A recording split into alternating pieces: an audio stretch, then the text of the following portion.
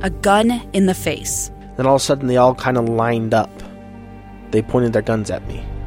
And this is the point where I thought, I'm going to die today. Started 2 years of horror for an American in Venezuela. They said, you need to give us your phone and get ready because you're coming with us.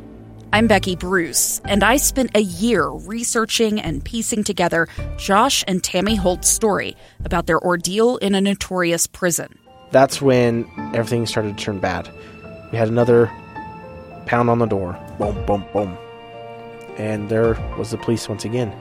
You can binge all of the episodes of Hope in Darkness on KSLpodcasts.com or wherever you get your podcasts.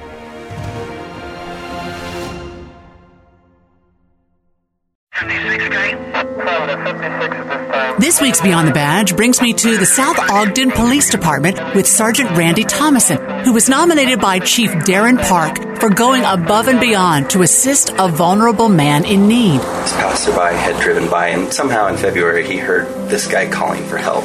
So he stopped to help him and called us and EMS, and they got there, and he wasn't injured. He was just cold, and his wheelchair got stuck. He called the care facility and was informed they could not help. So we ended up having the fire department transport him. I borrowed the fire department's fire truck and used that to grab the motor's trailer. Kind of a big deal to get it back to him. This gentleman was so thankful for his compassion and efforts. Thank you, Sergeant Thomason.